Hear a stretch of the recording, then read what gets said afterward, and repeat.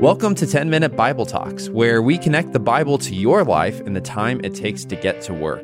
I'm Patrick Miller. And I'm Keith Simon. Right now we're working through the story of David's life, found in 1st and 2nd Samuel. When I was a kid, I did Boy Scouts. We had to memorize the 12 Boy Scout laws, and I could recite these things in less than 3 seconds during my heyday. But here's what they are. A scout is trustworthy, loyal, helpful, friendly, courteous, kind, obedient, cheerful, thrifty, brave, clean, and reverent. That last one's kind of funny, isn't it? Reverent. Because today we revel in irreverence. It doesn't matter if it's Saturday Night Live or the president's Twitter feed. We love to smash each other's sacred cows, to deconstruct our most time-tested traditions and values. It's often done in a spirit of play because the truth is, few things seem more ridiculous to modern eyes than reverence. Reverence for traditions, systems, symbols. Now, my point here isn't that we need to harken back to some good old days where people were reverent. Some people in the 1800s might have been very reverent about George Washington, while they irreverently whipped the backs of their slaves. See, we've never done reverence well. So when we read a story like 2 Samuel 6, it has a tendency to strike us as being strange and even a little bit unfair. Well, let's hop in. Verse 2, David and all his men went to Baalah in Judah to bring up from there the ark of God, which is called by the name of the Lord Almighty, who is enthroned between the cherubim on the ark. They set the ark of God on a new cart and brought it from the house of Abinadab, which was on the hill. Uzzah and Ahio, sons of Abinadab, were guiding the new cart. Verse 6, when they came to the threshing floor of Nacon, Uzzah reached out and took hold of the ark because the oxen stumbled. The Lord's anger burned against Uzzah because of his irreverent act. Therefore, God struck him down, and he died there beside the ark of God.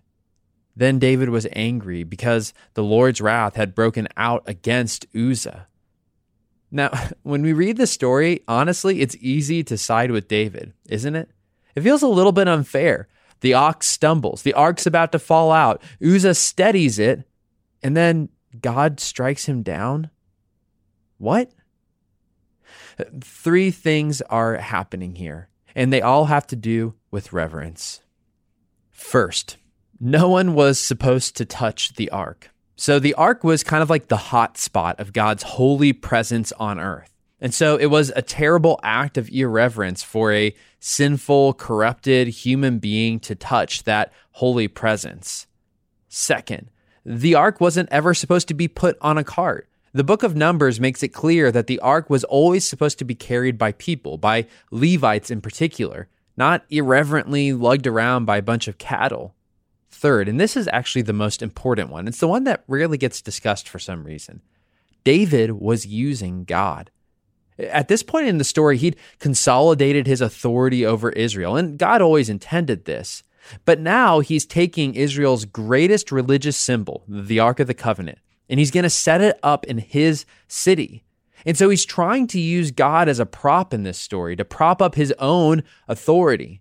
And Uzzah, he was more than happy to go along with this, to use the ark to elevate himself to a higher political position. This last form of irreverence is the worst form. Nothing is more dishonoring to God, more irreverent than using him like a cosmic vending machine, treating him like he exists to dispense whatever goods we want. And yet, can we be honest? A few things come more naturally to us than using God. Before I was a Christian, I remember making deals with God all the time. I just did it naturally. Hey, God, if I give you X, then you give me Y, okay? And I didn't really realize what I was doing, but I was haggling with the creator of the cosmos. And after I became a Christian, I wish I could say, oh yeah, I stopped, I knew better. But I didn't. In some ways, I was actually kind of worse. I thought to myself, well, hey, I'm a better person now. So don't I kind of deserve more from my cosmic vending machine than I did before? Are you trying to cut deals with God right now? Are you trying to use God to get whatever it is that you want? An obedient child, the next promotion, a girlfriend, a boyfriend, a spouse. At the time of this recording, there was a famous Christian writer and teacher. His name's Josh Harris, and he revealed that he no longer considers himself a Christian. Now, personally, I hadn't really read any of his work, but I knew a lot of people who were influenced by him, especially when they were teenagers. And they were influenced by the purity culture that he helped create. Now, purity culture essentially taught that if you remained sexually pure, then God would give you a happy, sexually fulfilled marriage. On the converse, if you failed, you would be permanently scarred. You lose a piece of your soul, forever harm your future marriage, forever ruin your future sex life. Now, the Bible does have a clear sexual ethic. Sex only belongs in marriage. But you know what else? The Bible's incredibly sober-minded. It knows that basically everybody breaks these bounds. Whether it's internally or externally, we all break them. And we all experience the consequences of our sexual brokenness. But nowhere in the Bible does it say that this permanently wrecks you or that it breaks away a piece of your soul. The Bible doesn't say anything like that. The Bible doesn't say that Christ's forgiveness and love can't heal the wounds caused by sexual sins. Perhaps most damningly, though, the purity culture, it taught a system which was tremendously irreverent. It taught teenagers to make deals with God. If I stay pure, then you're going to give me a marriage with great sex. But God never promised that. God can't be controlled by our sexual purity. God can't be used by our obedience. At the heart of purity culture, at the heart of any effort to use God, is the belief that our work earns us God's love and God's favor. But our works can't do that.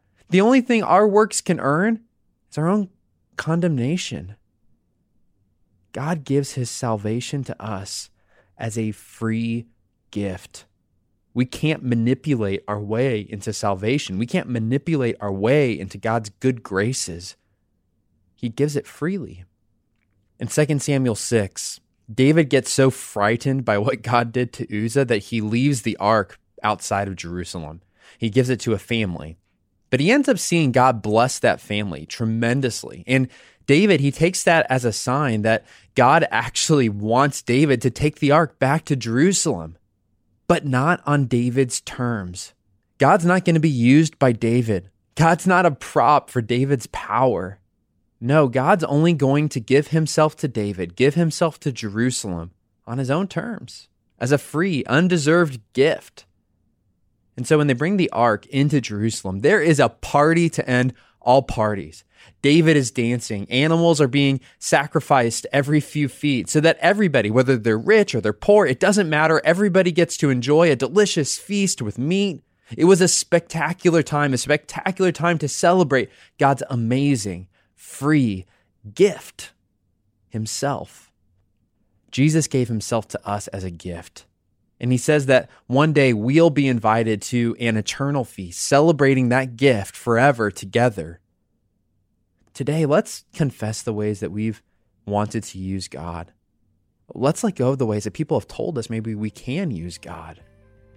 And let's open up the hands of faith to receive God's free gift, God's free love for us in Christ. Thanks for listening. If you've enjoyed this content, please subscribe and give us a rating. That helps other people find this podcast more easily. Also, ask yourself, who could you share this podcast with? Texting an episode to a friend or a family member is a great way to help them grow spiritually. If you want to go deeper, check out our show notes for book recommendations.